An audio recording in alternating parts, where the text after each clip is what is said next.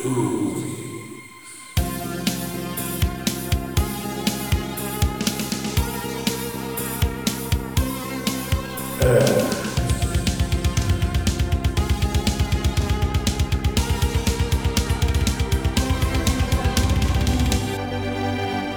everybody. Welcome back to another episode of Movie Madness. I'm your host, Henry Thompson, and joining me, as always, is my brother, Wayne Thompson. Wayne, say hello for me.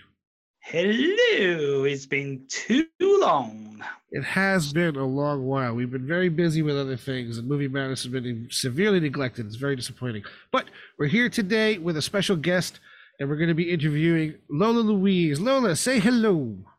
Hey. Or hey, whatever works for you. Now, Lola, this is the first time getting you on a proper episode, so we're going to give you the questions. The questions. Correct. And the questions, I'm sure everyone who's an established listener already knows, is 4 questions. They're nice and easy, but they give a good baseline of who you are and what you're talking about here today. Which so everyone knows in advance, we're talking about Monday Blues, which is an upcoming project that Lola has currently got a Kickstarter on, trying to get those oh-so-sweet dollars and pounds and euros and rupees and whatnot to put together into a dream, into a reality. But before all of that, the questions. The best questions in the world. So Lola, before we get into everything, we need to know from you, as an up-and-coming filmmaker, if you could work with any actor, living or dead, who would it be and why? I have no idea, but I'm probably going to say either Audrey Hepburn or Rob James Collier. Interesting options. I think why Audrey Hepburn? Because everyone says I look like her, so it would just be really weird to work with her. Do you just want to do more of like a Freaky Friday thing with her and trick everyone, huh? Just like looking in the mirror. Would it freak you out if you got to hang out with her, coming back to life? You got to hang out with her, and she was exactly the same personality. Would that freak you out? Not really. I'm not scared by anything. Not scared by anything. What about like spiders? Okay, that doesn't count. And I was gonna take that down a rabbit hole, but no, got you on the first one. Yeah. Cool. So, second question there, Lola. As an up-and-coming filmmaker, if you could work with any director, living or dead, who would it be and why? Oh my god, Wes Craven. Hey, really nice pick. Because he directed the best horrors of the best era. And which one's the best of the best? I can't say that.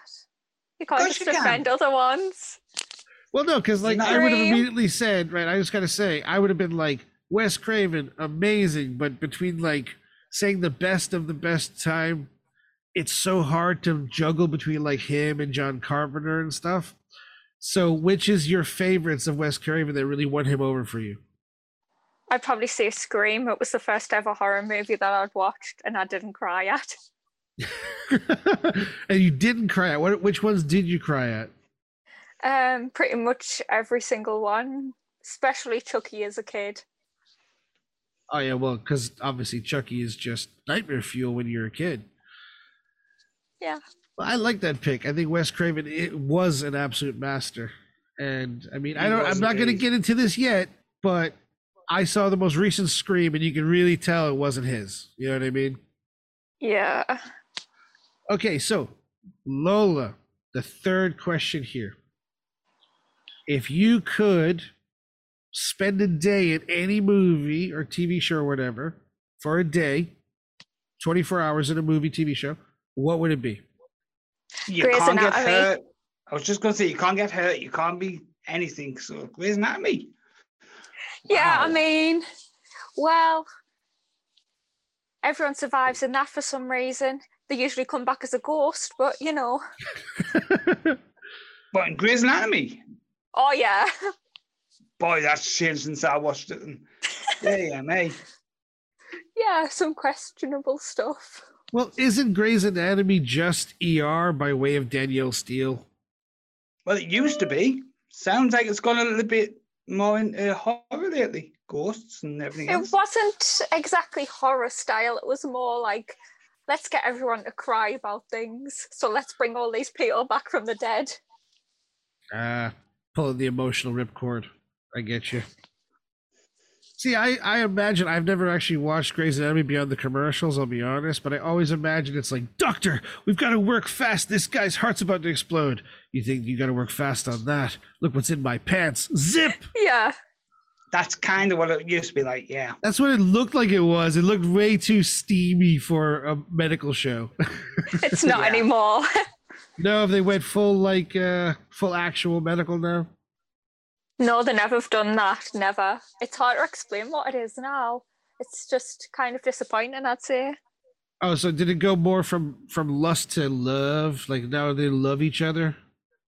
More like that there's no couples that you actually want to succeed because all of them are boring. Oh, that's disappointing. Yeah. I did hear they killed like McDreamy at some point or something, didn't they? 2015.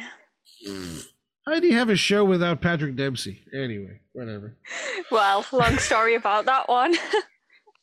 I'll have to hear that on a separate time because the fourth question. If you could hang out for a day, grab a drink or go see a movie with or whatever, any character, not the actor, but the character from any movie in history, who would it be you'd hang out with? Well, I'm going to say TV shows, and I'm going to say Scream Queens, Chanel Oberlin, because she's just so iconic. Okay. I've not actually watched Scream Queens. I hear it's really good. Yeah, it got cancelled though. Like everything good gets cancelled, doesn't it? I was just about to say, all the good shows get cancelled. It's true though, all the good shows get cancelled and all the shit keeps going. How? I have Riverdale. No idea. Oh, man, I'm not even going to start Riverdale. I watched like 3 episodes because I used to read a lot of Archie comics as a kid. And I was just like, what the fuck is this shit? Seriously? Who is it even made for? I only go by my daughter who's like now 17. She watched the first 4 seasons, loved them. She fucking hates it now. Absolutely. It's horrible. I can't even figure out what they've done. Like series 1 was so good and then it just kept going down and down. Absolutely crazy. But excellent answers. And now I feel we all know a little bit more about Lola Louise. So Lola, tell us why you're here today and a bit about yourself. To talk about my TV series that I wrote. Ooh, I like TV. What's it about? Come on, give us the spill. Not too much though. I know, it's so hard to not to spoil it all. I'd probably say it's about Maya, who's an undiagnosed autistic teen in her last year of school, and she's going on a journey of self-discovery, mostly to find out who her parents are. Nice. And what kind of shows is it similar to? I'm not going to say any school dramas because it's like one of a kind. I wouldn't really compare it. I don't think I can compare it to anything that's already out there. It's that unique is what you're saying. Yeah, pretty much. Very nice. And wait, sorry I interrupted you. It's a school drama though, I'm guessing.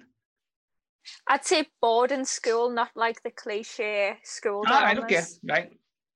And I will say as well for the audience out there, we, as our sister company, New Enterprise Studios, have helped Lola go from her original draft to getting together a little package to promote the idea of this and try to raise the funds to get the actual pilot shot. And we found it a really interesting concept all the way through as we went, because a lot of this is based directly off your real life. Isn't that right, Lola? Yeah, I'd say partially based off real life. Some of it not so much, but ironically, when I was writing it, I wrote some of it last year, earlier on this year, and it started mimicking my exact life, my exact words and everything. Oh, yeah? Yeah, it's getting very spooky when reread and everything. But I suppose that would come with a lot of writers. You'll always end up putting your own kind of traits and your own life experiences into it. So that I think that's quite expected. Yeah, it's just foreshadowing stuff that's very scary. I think that one of the early things I learned when I was learning how to write and reading all the professionals and their opinions and their feedback is you write what you know. And I think that the main thing about this is, even though you've obviously got some dramatic elements you've added and storylines that haven't actually happened in reality that are just made for the show, The main thing is you're writing the lead character from your perspective, your lived experience. And I think that's what's going to come through the show the most. Yeah, it's kind of strange to see somebody who's like myself on the page going through what I went through in my last year of school, because I was just spiraling every single day and it was just insanity and nobody knew what was like going on inside my mind. So hopefully this will awaken people to what it's actually like being neurodiverse in a neurotypical world. Do you feel as someone who's neurodiverse that there's not a lot of content created with that in mind or with the actual experience of it in mind? Because I know you've talked before. I saw I think you'd said before about other people in the autistic community or people that represented the autistic community in film and TV have just kind of wung it, and it was very like stereotyped and not your experience of it. Yeah, it's very offensive. People tend to go for what looks obvious to make sure like the person looks autistic as well, which isn't actually true. It's invisible for a reason. So there's a lot of like mocking people and mocking like traits that we have, and it just doesn't slide anymore. Maybe like years ago it was okay, but now it's not really acceptable.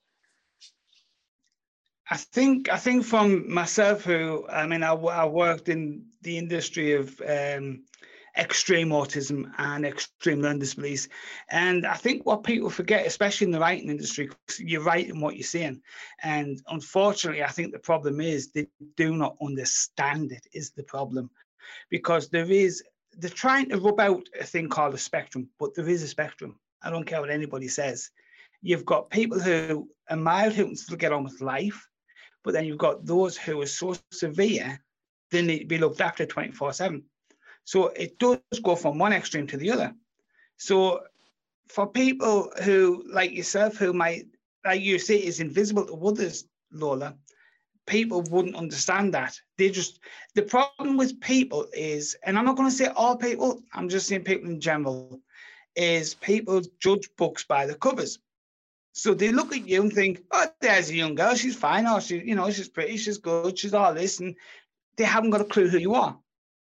Yeah. So that's why I think in the early days, autism was portrayed as the extreme autism, if you know what I mean. And yes, it is. It's offensive to those who are not as severe as those, because as you rightly said, that's not exactly what autism necessarily is. There's a different variation of it. So you're absolutely right in what you're saying, and I can see why you get upset. But at the same time, I can kind of see why the older generation would portray it like newer generations should be understanding it more. So it is quite upsetting that they haven't moved along with the times now. But it's nice to see you're trying to do that. Yeah, like when I look at shows, it's either like the boy genius or like the person who can't function. There's never any in between. And it's just like, really? At this point in life, nobody's represented it rightly. Nobody's represented females, for one. Like, I'll look back at Walter Road because I've been watching it this week, and I'm like, that is just so bad. I'm like, that portrayal is horrendous. Like, showing that autistics are violent and things like that, when that's not actually a reality. Especially in females, a lot of females just mask. So it looks like there's nothing wrong with them, and you speak to them and you don't know if there's anything wrong. And that's the way it is in females. And portraying something else is just like absurd, really. But again, though, I mean, where I've come from, some females would have hurt themselves. But so that again comes down to categorizing the severity of it, if you know what I mean. But you are right in what you're saying. You know, there is, it's always going to be that divide. Male is different to female, even though I'll probably get wrong for saying that because there are all these new jargons, what's out there, which I've never understood. I apologize for that. It's just who I am. I don't mean nothing by it.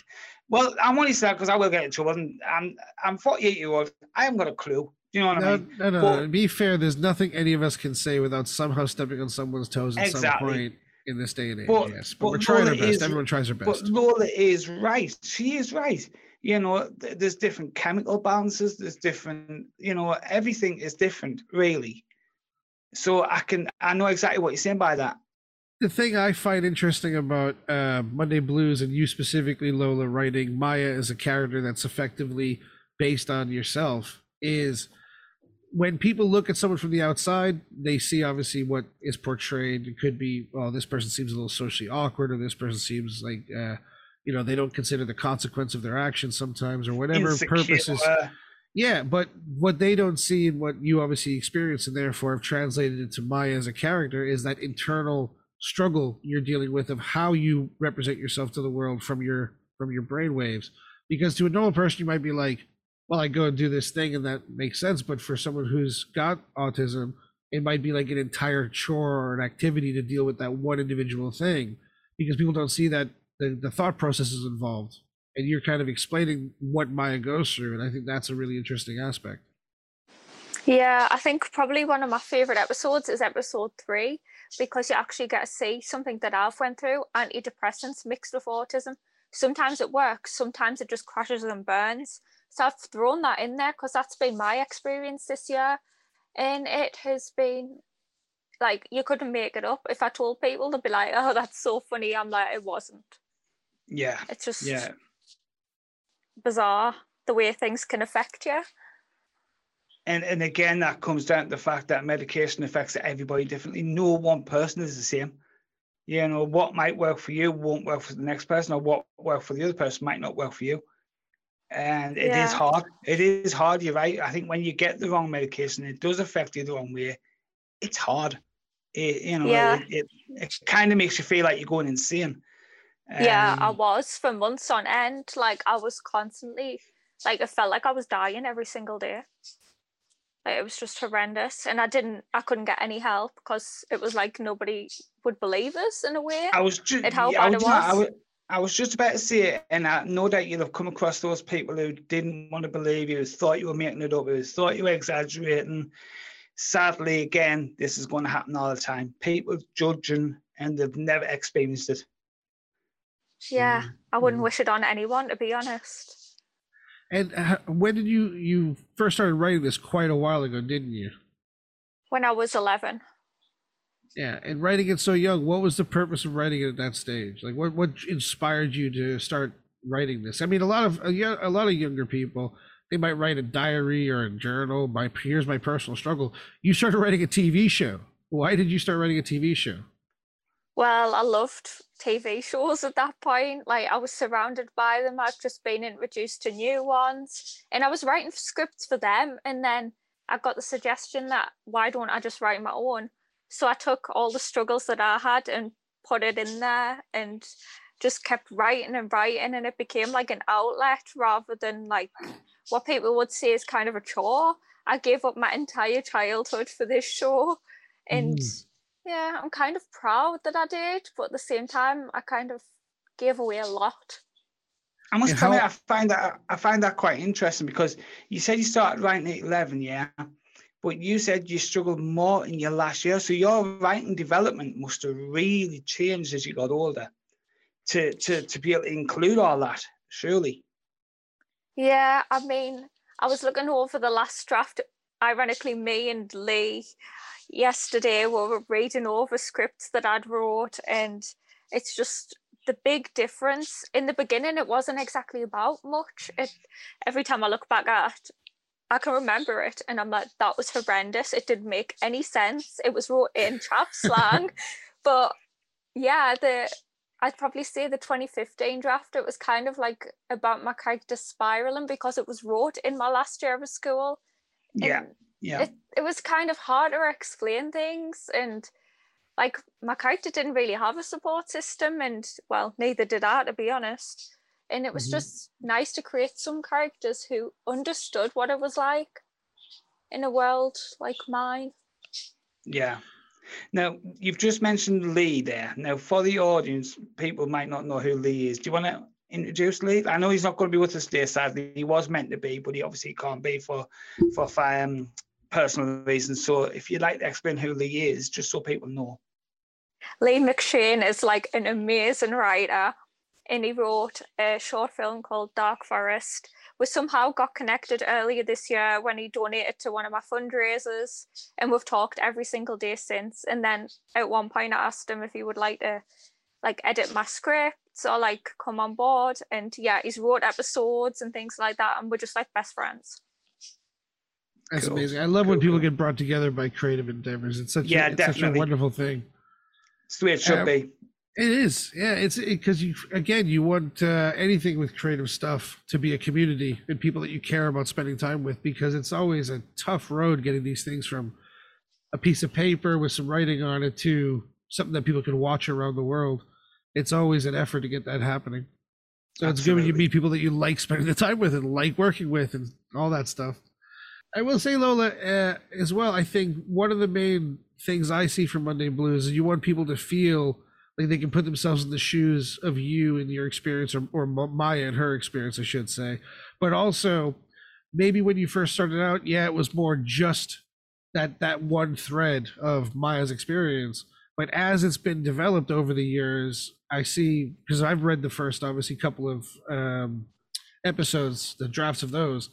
And on the most recent drafts, they're full-fledged stories. There's lots of ancillary characters. They all interact with each other, and every episode has a standalone arc and story to it.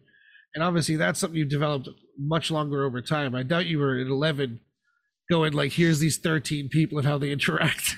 It would have just been, here's my experience.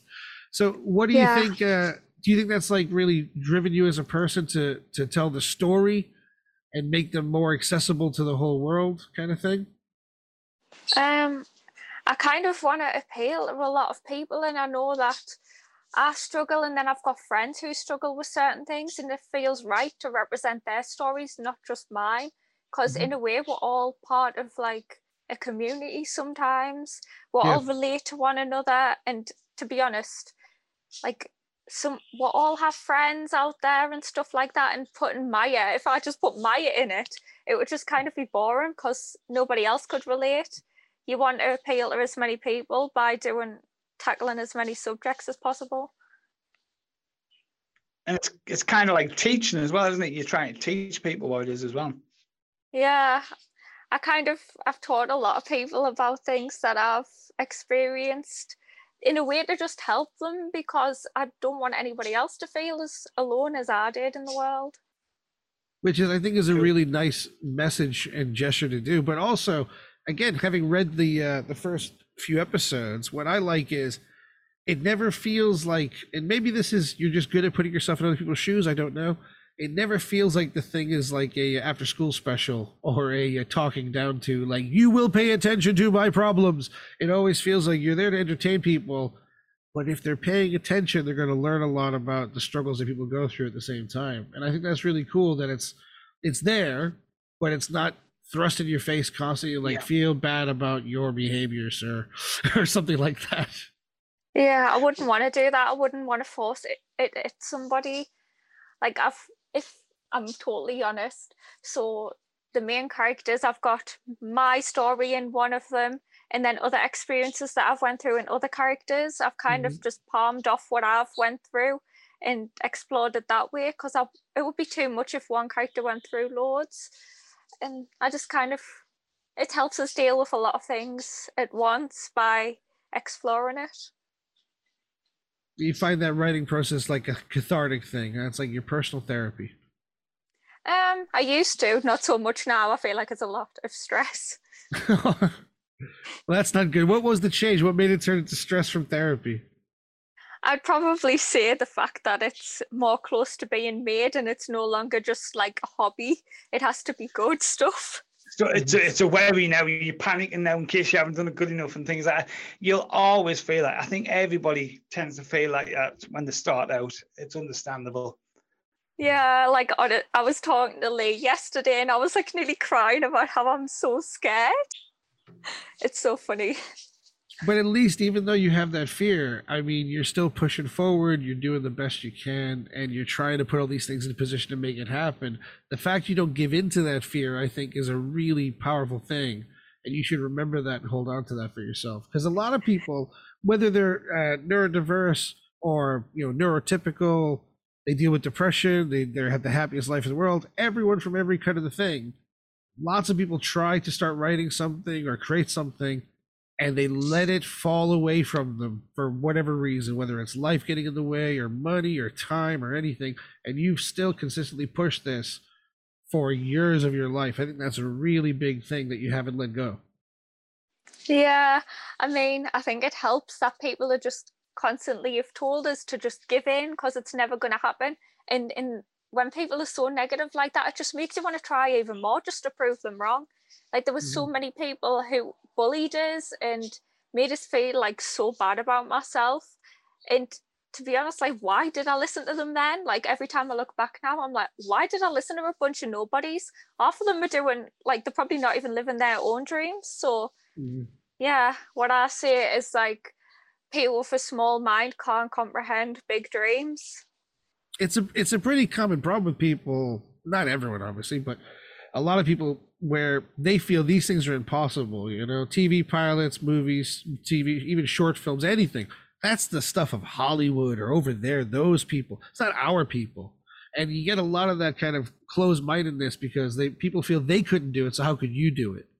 And I mean, we've dealt with that a lot, haven't we, Wayne? Where Oh, people dear me, will second 100%. guess the possibilities, and you got to be like, well, no, if you follow it through and have a dream and you can make it happen. But they're of course sitting there going, well, my only dream is to have like $7 million in the bank and I don't have it, therefore it's not possible to follow a dream. Or the next top PlayStation 5 game, or the next Yeah. top, whatever. Yeah, why am I not there's David no Beckham ambition. today? Yeah, no ambition. So again, I think that's a strong positive that you have, that you've still kept going and that you haven't listened to those people. Because it's right what Lola's saying. I've had that a lot where people have said you can't do blank, and sometimes you really want to give it and go, oh, I probably can't. And I mean, I would just always go like, look, as long as I'm sure in myself, I'll just keep pushing forward. But I find it funny. Your attitude is more like, you don't think I can do it? I'll fucking show you, mister. Yeah. It's so aggressive back. It's just like, why just sit there and take it now? I'm like, I have this dream where if I ever win an award, I'm going to dedicate it to all the haters because without them, it wouldn't be possible. Nice. Well, that means, everybody, we've got to get this to become award winning so we can have that happen. I think that's the future. It just be too funny. I was just going to say it'll be really funny one of them days in the future when someone's like, oh, remember me from school? I'm like, no chance. I was like, oh yeah, you were useless, weren't you? It was no. It's funny because I remember one of our Darian's favorite singers. Apparently, they were bullied at school, and she bumped into them working at a cashier desk in a supermarket once, and they said exactly the same. Hey, do you remember me? And she just looked at her and think, yeah, and walked away. Which I thought was absolutely priceless. Personally, just oh yeah, see ya. Absolutely fab. So yeah, the moral of that story, ladies and gentlemen, is try to be good to those around you that have dreams in case they ever make it, because otherwise you're gonna look like a total dick when you're like, hey, weren't we best pals? Like, no, you were abusive. Leave me alone. Mm-hmm. Pay it forward, everybody. Be nice to each other. Duh. It's like exactly should be like rule 101 of being a human being. Yeah, treat everyone how you want to be treated. With the Kickstarter, just to let everyone know, we're recording this on the 7th of September, and this should air on the 8th of September, which is tomorrow. Hooray! So not very long gap.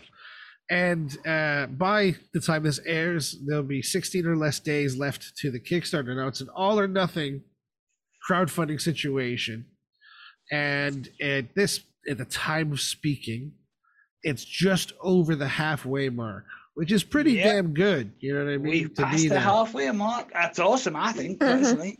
Yeah. And what I want to know is, to the people who are thinking, do I want to contribute to this? Do I not? What do you have to say to them, Lola? It's hard to think what you'd want to really say to people. I'd say if you've ever felt like really lonely in the world and that you've been alone with struggles, this is the series for them to invest in, because it tackles everything like that, and it's there to make people feel less alone. in the world. And also And I that think- you're very thankful, I think. Yeah, I am. It's just overwhelming in a way. Did you think when you first, obviously, when this was put together, I know Lee helped you a lot with putting the Kickstarter together as well. Did you, in your hopes that it would get to the halfway mark, or were you so sure it was going to win kind of thing? Or did you think, oh, it'll never happen to me? Where was your feelings at? I don't know. Like, okay, I got loads of donations on like day one and overnight, and then it stood still for ages, and then it moved again, stood still, and then suddenly it started going up, and it's kind of like, is it going to happen? Is it not going to happen? It's constant stress, I'd say. That's how I feel. It's like You're a just roller constantly coaster. worried. Yeah, Kickstarter's always. I mean, I don't know if you remember us talking about this back in the day, Lola, but we did say to you, in the first week you might do really, really well, then you're going to hit a slump, but don't panic, because normally by the end of it, it picks back up. And it's been like that so far, hasn't it? It's been up, down. And Yeah. I think that's just the way Yeah. they all go. But in all fairness, I think you're doing better at this stage than what I've seen a lot do. Mhm. Yeah, I mean, I've got my PayPal campaign as well, so we're going to put the money from that one in the Kickstarter when that ends. I thought it was a Excellent. good idea having like that as a backup, because I know a lot of people have said that they didn't want to create an account for Kickstarter Yeah. to put the bank Mhm, details in, so we're just going to throw all that money over. So that's like £170, I think. And then I think we're aiming to do a crazy. charity event as well, aren't we? So that'll be interesting. Yeah. Yeah, which we're just waiting for confirmation about venue about that, because we want to try and, again, we've read through the first scripts. We met Lola, what, like nearly 2 years ago now, back when we had one of our It's first over a open year days. ago. Yeah, and we were very taken back by the amount of passion and creativity involved and your dedication and drive to this. So we've always been trying to be as supportive as we can with it. And I feel like I would love to see this come to fruition, not just for how much it would impact you personally and how obviously it would be like, an actual next stage of the thing you've been working on for well over, a decade of your life. But also I think that it's the kind of project that the Northeast really needs, because a lot of stuff like this doesn't really exist here. And the amount of local actors and local people that could get involved with it, I think it'd be completely fantastic for them. And so my fingers are very crossed. And I mean, yeah, I'll throw my 2 cents in, guys. I believe this is a great project, and we're very, very happy to support and back it. And all I can say is, if you have the time, go on the Kickstarter. We'll have a link in our description, obviously. Check it out. Decide if you feel like looking into it. If you don't want to put any money into it, if you could just share it and let people know about it, let people know about what Lola's up to, I think that would be, again, incredibly thankful we are for you and worthwhile. Don't you hate that part of these things where you have to kind of always feel like your sales pitch is like, today for you, I can get you a TV pilot for only £10,000. But let's face it, it's better us doing that than when you see these millionaire filmmakers who are already making it, still doing it. Yeah, Because I think that's because so it happens. Yeah, like I must Never- say, I'm sorry, Wayne, I was just gonna say, I fucking hated when like Zach Braff went on and got Yep. like 4 million to make a movie on people while he's sitting there doing Scrubs, making, like what was it? I think he took 9 million a year off that. I was going to say, he's already got 4 million just sitting in his back pocket. It's like, dude, if you're that rich, risk your own fucking money if you believe in the project. Exactly. I know for a fact if Lola had 10 grand in her back pocket, she would have just spent it and made it already. Yeah, Yeah, I would have. I've literally like saved up since Christmas, and I've just put that in the bank today. Saved like 500, and I've saved 400 elsewhere. Like I need that money myself to survive, but I've put it aside. I've sacrificed my own happiness to put that for the show. I'm just like, And no, I'm not going to spend that. That's really Jeff- nice to see again, Yeah. because you don't always see people putting their own money in, and it's like, I know we've actually put a lot of effort in, which is money as well, because we're sacrificing a lot of time while we could be actually working on other things to help you get this done, which it might not be money direct, but it is money, if you know what I mean. Yeah. Yeah, this is why I say, I mean, if you don't want to or can't contribute to the Kickstarter, if you want to support Lola and even just take the time to share, that is again still a direct support that will support the project. Exactly. That's what it boils down to. I mean, obviously, I would say, Lola, don't ever go into a situation where like you got to choose between donating to your own Kickstarter or eating. But the fact that you're willing to sacrifice whatever you have spare to try and make this dream happen, that shows that dedication and how much you want to get it accomplished. And I think that that's something that people won't actually know. And I'm hoping that they hear that and realize just how passionate you are about this. It's not like, that'd be fun to make. No, you're doing everything you can, sacrificing things to try and make this happen. I think that's a huge thing. Yeah, like even my grandparents have like sacrificed loads of things just to try and get like move it, the fund and stuff like that. And it's so sweet of them, like even though I feel really guilty that it's their money that they're just putting towards things. But yeah, I would literally sell my car to pay for the show. But that shows their belief in you and their commitment in you to do that. You know what I mean? Yeah. Which is nice. It's just like, it's overwhelming because I'm like, you could use it towards like something else. And they're like, no, have it. That's beautiful. And it's worth mentioning for anyone out there who is thinking about contributing that obviously if you do contribute to the fund, it doesn't actually get taken out until the fund ends on the 24th of September. So you don't have to worry about that scratch today, and it won't go anywhere unless we reach the full goal. It's not like Lola's just going to take whatever there is and go running with it. The goal, the project's been budgeted, and if it doesn't reach that level, it can't be made. It's not like a case of, oh, well, we got half, we'll just do it half-assed. No, it's getting done right or it's not getting done.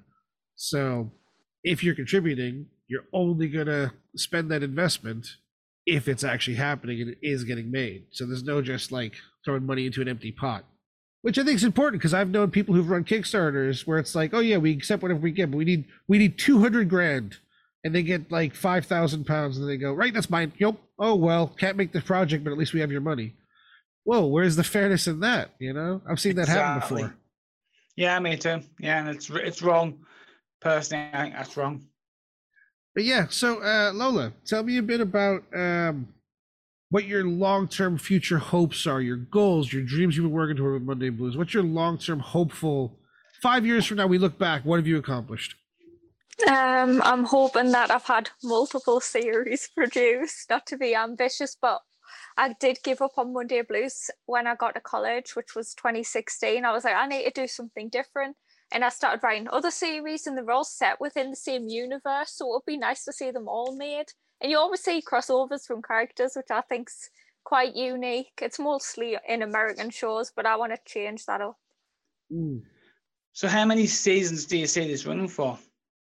I always said like 5, but at the same time, it's not specifically set in one location. It travels with the characters. So it could go on for as long as, I don't know. As long as people want it to go on, basically. Yeah.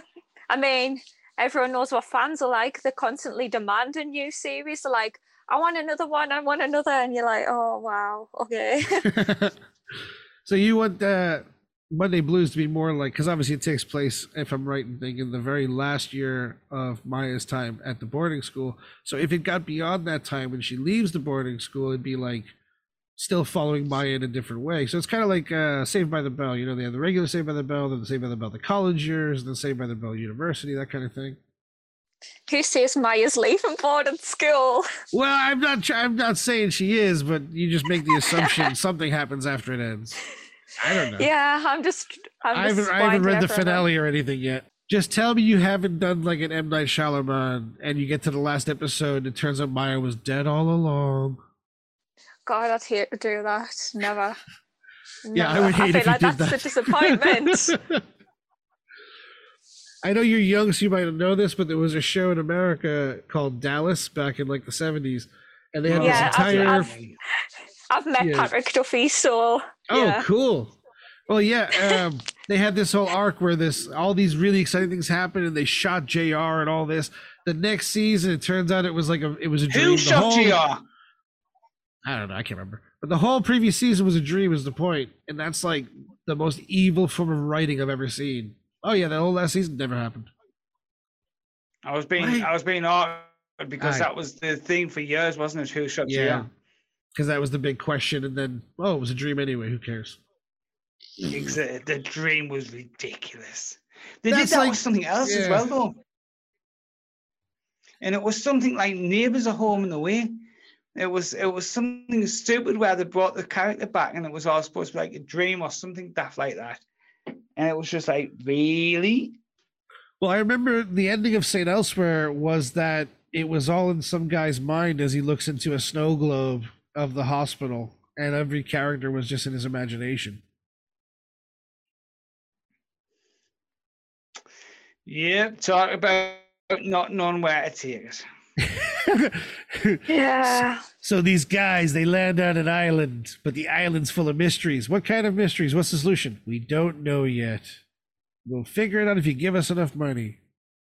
And then you have Lost. Best ending to a show That's how in you history. get lost. I was just going to say that's how you get lost, isn't it? Man, I've never seen a show literally shit itself except for Lost. It's so bad. But yeah, Lola isn't going to do a Lost, so that's good. No. We've I've established got that. plans. Plans are good. Plans are Can you good. believe that, ladies and gentlemen? A writer with plans for the story they're writing. It's almost insane to think that's a big deal. Yeah, I already know what's happening. Like, I already know what series 2 is about because I have actually wrote the entire series now, and I'm now just re-editing. So I know what's coming, and I know what should come next. Awesome. That's a lot of dedication right there. It's a lot of dedication. Even I wanted to know what happened next. I couldn't just leave it. Well, yeah, that's the funny thing, isn't it? When you create an idea for a show, and you're like, right, here's how it begins. And we have no idea how it's going to end. We'll wait and see what time dictates. It's nice to think you actually have a beginning, middle, and end. What's worse Yeah. is, right, Lola, is when somebody has an idea for an ending, then somebody else comes along and says, by the way, what happens if this? And he's like, you bastard. I had that perfectly Gonna marked bring it up. up and, forever. yeah, Hank had an idea for an end of a film and I changed it totally. And he loved it. And he Yeah, but- hated me for it. Bear it in mind, right? This isn't like a theoretical movie we haven't made yet, and it's like a script somewhere. We were actually filming the ending of the movie, and he goes, "You know this ending? What about man?" And I go, "You fucking asshole! Now we have to reshoot everything we're doing today, and we changed everything during the day while filming." Wow. So that was like the very last minute change. Wasn't like, "Oh I yeah, was we're writing the wondering- script, no big deal." But it was for the better. Oh yeah, it's a much better ending. It's much more. It went from being like your generic cop type thing to a Kaiser Soze moment. So that was cool. Yeah. I'm not gonna obviously spoil it for everyone because eventually it'll come out and you'll all see what we're talking about. But yeah, it's irritating that you literally waited till the cameras were actually rolling, Well, filming it whose to fault change was it. Because they gave us script bit by bit by bit. They wouldn't give us the full script. So yeah, I didn't want people to know it was gonna it happen. was on you. Yeah, I know. I'm an asshole. technically. It's funny though, because like, okay, side story here. When you're first trying your hand at, being a filmmaker and you hadn't done it before, one of the ideas I had was, wouldn't it be so exciting if people were just playing each scene plain? Because obviously the characters don't know what's going to happen in the future. Why should they know what's going to happen to their futures? And they can play it moment to moment. Why give them the full script in advance so they know the ending? Because then that'll dictate how they act, maybe. Yeah, I learned that's not true. I learned that that's actually a load of shit. Any good actor can know the ending and not give it away.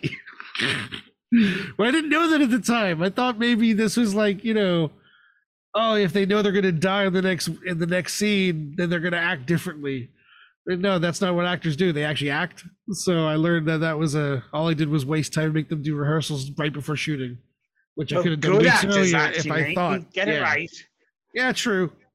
In fairness, some of the people we had on that shoot, they weren't professional actors. I think they probably appreciated having to wing it on the day. Yeah. Yeah. Whereas the actual actors were so fucking mad they didn't have like days to perform and and rehearse. So yeah, learning curves, man. It's all learning curves.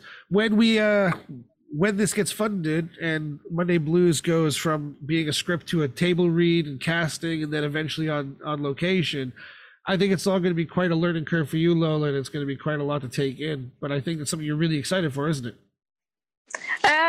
Nervous, I'd say that, because I don't really know what I expect that much. But from what I've seen on like behind the scenes of other shows, well, it doesn't seem as bad as I always think, because there's so many stereotypes out there from like within the industry that there's a lot of toxicity and stuff. So that scares us a lot. But hopefully everything will go to plan. The one thing we try to eradicate straight away within our company is toxicity. We always like to try and work with people who are happy to work with each other and who will benefit from each other. I'm a big believer in that. I always have been. I don't like one person saying, this is my show. This is everybody's show, from the actors up to the crew. I mean, I will say, at the end of the day, all these creative endeavors are still businesses. You know, you're still spending money to make each thing happen. So then you're freaking out about how much money you're spending for the time and the location and the amount of actors and so on. And it is an incredibly high pressure environment, filmmaking, high stress, high risk, high reward, high yield kind of environment. However, a good producer doesn't put that on the actors. No, a good producer does not put that on the directors. A good producer deals with those headaches and tells everyone, let's keep this moving efficiently. Yeah. And I think that, you know, we've seen a kind of mellowing of Hollywood. If you read about what happened with like Wizard of Oz back in like, what year was Wizard of Oz? No, 1930s. Yes, 34, wasn't it? Somewhere. It's around the 30s region. Oh no, it was like the first Technicolor ever in film. Oh, that's right, it was, yeah, that's right. Yeah. So, apparently it actually wasn't. I've read a fact about that one. Well, sorry, let me rephrase. It was the first studio mandated Technicolor release. That's not necessarily true, of course. Like Alexander Graham Bell invented the phone, or did Elijah Gray? Anyway, there's always whoever. That's where I got mistaken. I was thinking World War I, but it was actually beginning of World War II. It was 1939. Oh, 39. Oh, see, I was still off. I was 5 years early. Yeah. 5 years early. Silly me.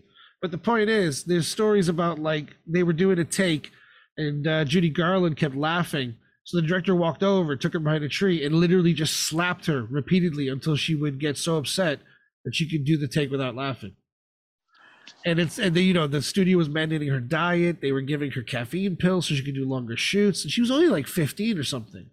They made her smoke and everything, apparently. Oh yeah, to lose weight. They had her smoking and stuff. Yeah. And you think, holy shit, you couldn't do that shit today. But who would want to do that today is the difference. Yeah. Because these were not people, these were assets. I mean, that's what killed her. Her mum put her on drugs as well. Mm-hmm. Oh, it wasn't just that. They had to sign to Hollywood for so many years before they could even get out, and they had to do shit what they didn't even want to do. Yeah, that's what I'm saying. So I think over the years, I think those the power they had has dwindled to where it's the power of the individual has come more into effect. And I don't think we live in a society now where people making movies want to treat people like that. No. And they don't feel they need to. So we're just getting rid of that last bit of stress. There'll always be the exception to the rule, but I think the majority now want an amicable shoot rather than a dictator doing the shoot. Yeah. There's a great story about William Friedkin, I think it was, who was doing The Exorcist, and he wanted to get the best reaction out of Linda Blair. So when she wasn't expecting it, he fired a gun into the floor on set to get a real reaction off her. And that might look great in the movie and all this sort of stuff, but if you did that shit today, you'd be fired from that movie and replaced in like 3 minutes. And I think that's probably a good thing in the long run. Yeah. Yeah. Yeah, great movie and all, but come on, man. No one should literally be dying for their art. Yeah, that's scary. Yeah. So don't worry about that aspect of it. I think by the time it gets to cameras rolling on Monday Blues, it'll be a little more chill than that. Yeah. I'm just kind of like excited at the same time to work with my favorite actress.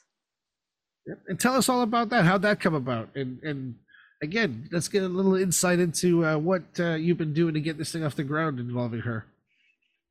Um, well, originally I emailed our agent, which was last year. I emailed about 3 times and I never heard anything. And I was like, oh, so this is so bad. I'm like, why? They're not replying.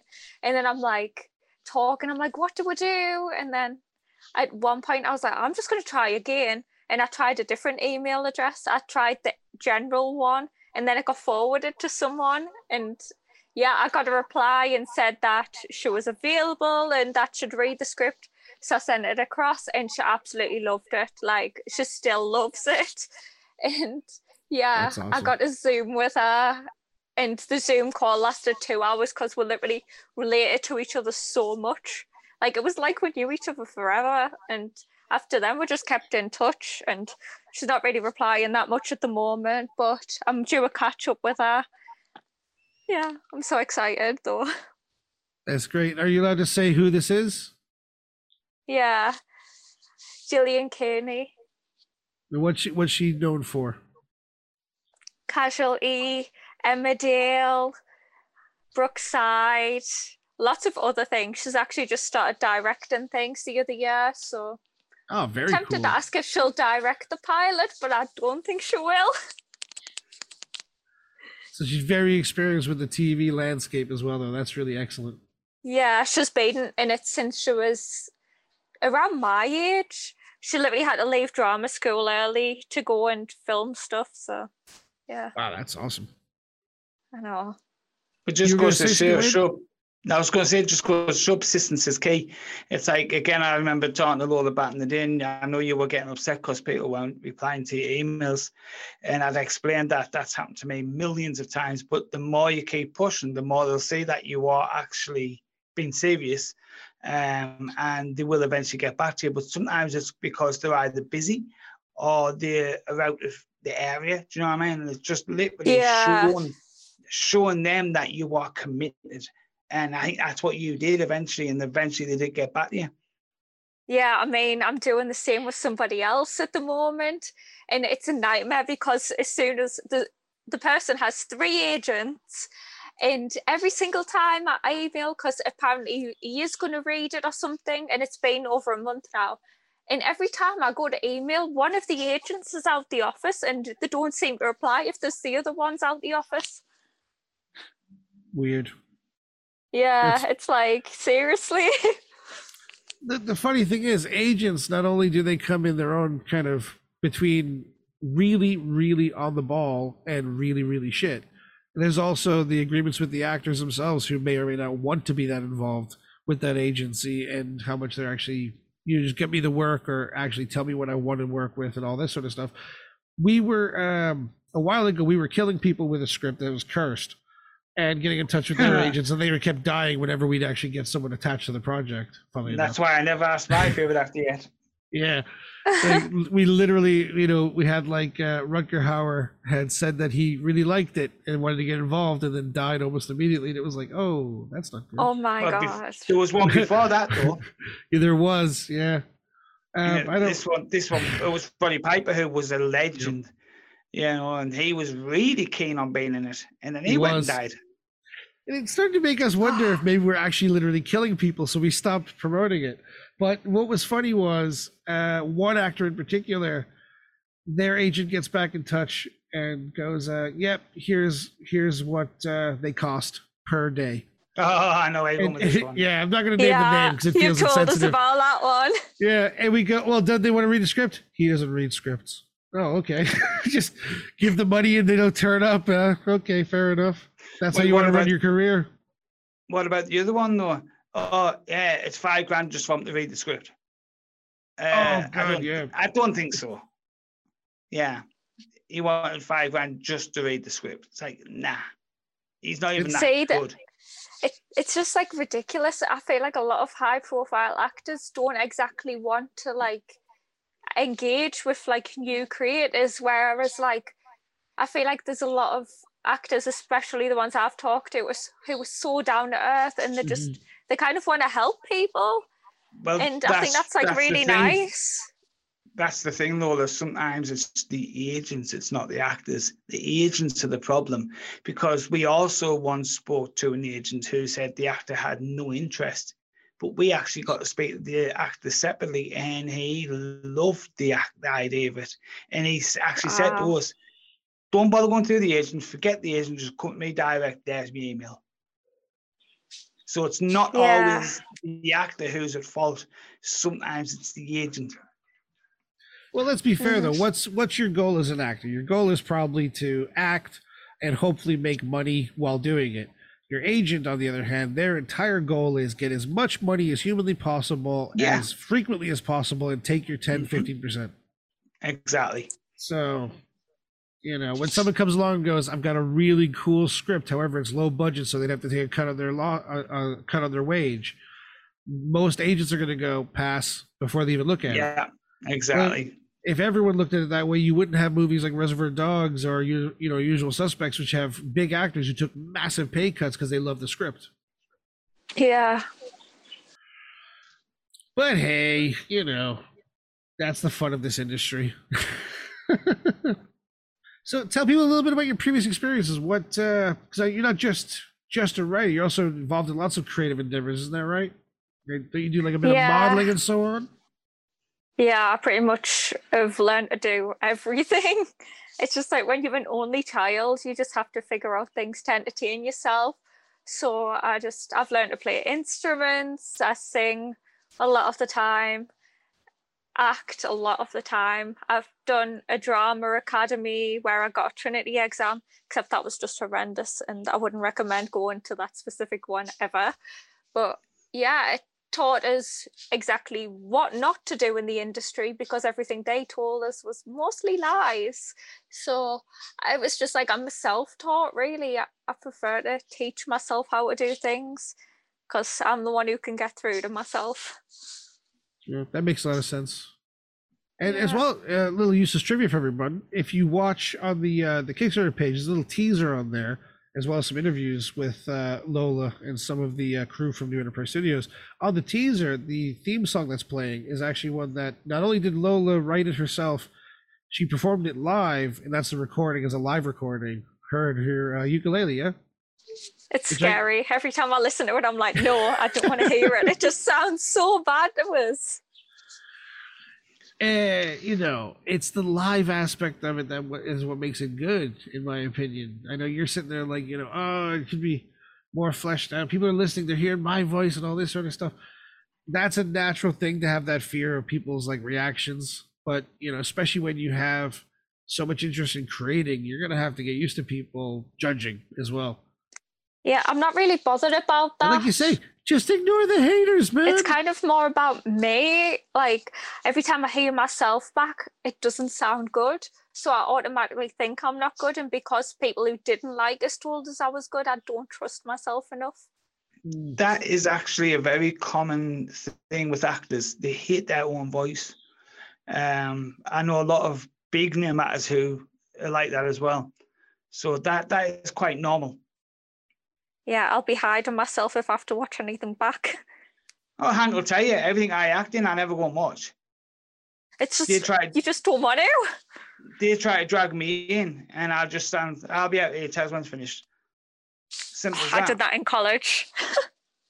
See, I am so the opposite. I guess I must just be like an extrovert, because I don't care about people's opinions, except that I think it's good fun. Oh, no, I couldn't care about people's opinions. I'm not bothered.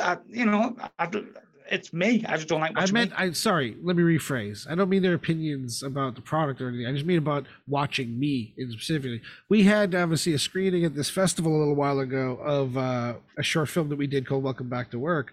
And we're all doing embarrassing, silly things on it. And I stood to the side of the stage listening to the audience and watching them all as they watched it. And it gave me such a delight. I had a massive smile on my face when they're reacting the way you hope they'd react, you know, with like, oh, there's a laugh here. Oh, there's a little laugh there. Oh, there's a big laugh there. That was bigger than I expected. Oh, and now everyone's grabbing sick bags and literally throwing up. Yes, just what I wanted from the movie. I was standing next to a woman and she threw up watching it. It was the best moment ever. in all fairness, that was a different film entirely, because even I didn't mind watching that, because we were just making fools of ourselves. That is totally different. Oh, then when you do like a you serious acting job. Yeah. All right, okay. So like, because you weren't really playing a character, you're just being kind of like an idiot. You didn't mind it. But if you were playing a really severe character, you'd want to know that you'd be afraid of people not reacting to that character properly. I don't know. I couldn't give a shit what other people think. It's me. I struggle with it. Oh, just literally how you feel watching being watched. I always criticize myself. I always know I can do better, or I feel like I should have done better, or I feel like I could have done that different, and that's just the way I feel. So I'll only watch it by myself, so I can make sure I do better next time. Because for me personally, I think if ever I sit down and think that was the perfect performance, what's the point of doing it anymore? You should always think you can better yourself, always. Yeah, that's true. I don't know. I often look at actors and I think that actors are a lot of the times kind of like dogs when they poop. Right? I walk my dog, right? And then every now and then she'll have to squat and have a poop and whatnot. And if you're watching her, because you want to make sure it looks healthy and whatnot, you know, as an animal, as a person who takes care of their animal, and she'll always look over me with this look on her face like, why are you watching me? Yeah, look away, man. Give me my dignity back. And yeah, I know a lot of actors like that. Well, maybe your dog does. My dog looks so embarrassed, like, I'm so sorry. I held it as long as I could. Don't look at me. Yeah, mine just kicks all the grass at you for doing it. Look at me, will you? There you go. Thanks, dog. Oh, God. Oh, man, dogs.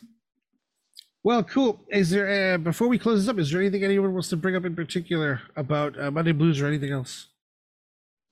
Not that I can think of. I think just to top everything off, like, you know, I've been working with Lola now for quite some time, and I've seen Lola grow from strength to strength and have more confidence in herself, which for me tells everybody what they need to know, that this is going to go places. So if you really want to see something from the Northeast getting made and being successful, give it a go, back it up. Yeah, I'll say as well, from having read through the initial episodes and helping kind of craft the documents that would go into making the Kickstarter, when we would have a meeting with Lola and we would sit and talk to her and we'd say, here's what we think's the correct pass, and here's what's really working well in your script and what isn't working well, or in our opinion, and all this sort of stuff, there was never any time where I felt that she was a diva. You know what I mean? It's my way or the highway kind of attitude. Lola is very good at listening, taking on board, and trying to find the best solution of what's going to please the most people and make them really enjoy the project. And Lola's crafted a series of stories here, I think, are universally interesting, but they also do have that personal element as a through line that helps kind of give voices to people that don't always feel they have a voice, and makes people that feel like no one's looking at them, no one's paying attention or listening or helping, feel noticed. And I think that's a really important thing in today's age. And I'm very excited for it. I really hope that you guys are excited for it too, and have a look at the Kickstarter. And like I said earlier, if you can at least share, would be fantastic. If you want to donate anything, would be even better. And we really appreciate you listening today. Really appreciate you looking at the Kickstarter. And we all hope for the same thing, to see this thing come to life so you can enjoy it on your screens at home. Definitely. Yeah, it'd be amazing to see it actually be off the ground. It'll be a relief, actually, because then I wouldn't have to stress as much. Yeah, but then you'll stress about your next project and your next one. I think I'd be used to it by then. Oh, you never get used to it fully. No, you never get used to it. But it does get easier. The adrenaline you get used to. Yeah, exactly. Right, excellent. Well, in that case, guys, I've been your host today, Henry Thompson, with my brother Wayne Thompson, and we would thank the time we've had with Lola Louise here. Again, if you want to check out the Kickstarter, the links will be in the description of this episode. We'd love for you guys to at least share and have a look. But even if you don't, I hope you guys enjoy your day. Have a great day and keep watching those great movies, and we'll catch you next time on Movie Madness. Good night, everybody. Take care, y'all. You got to say goodbye as well, Lola. Bye.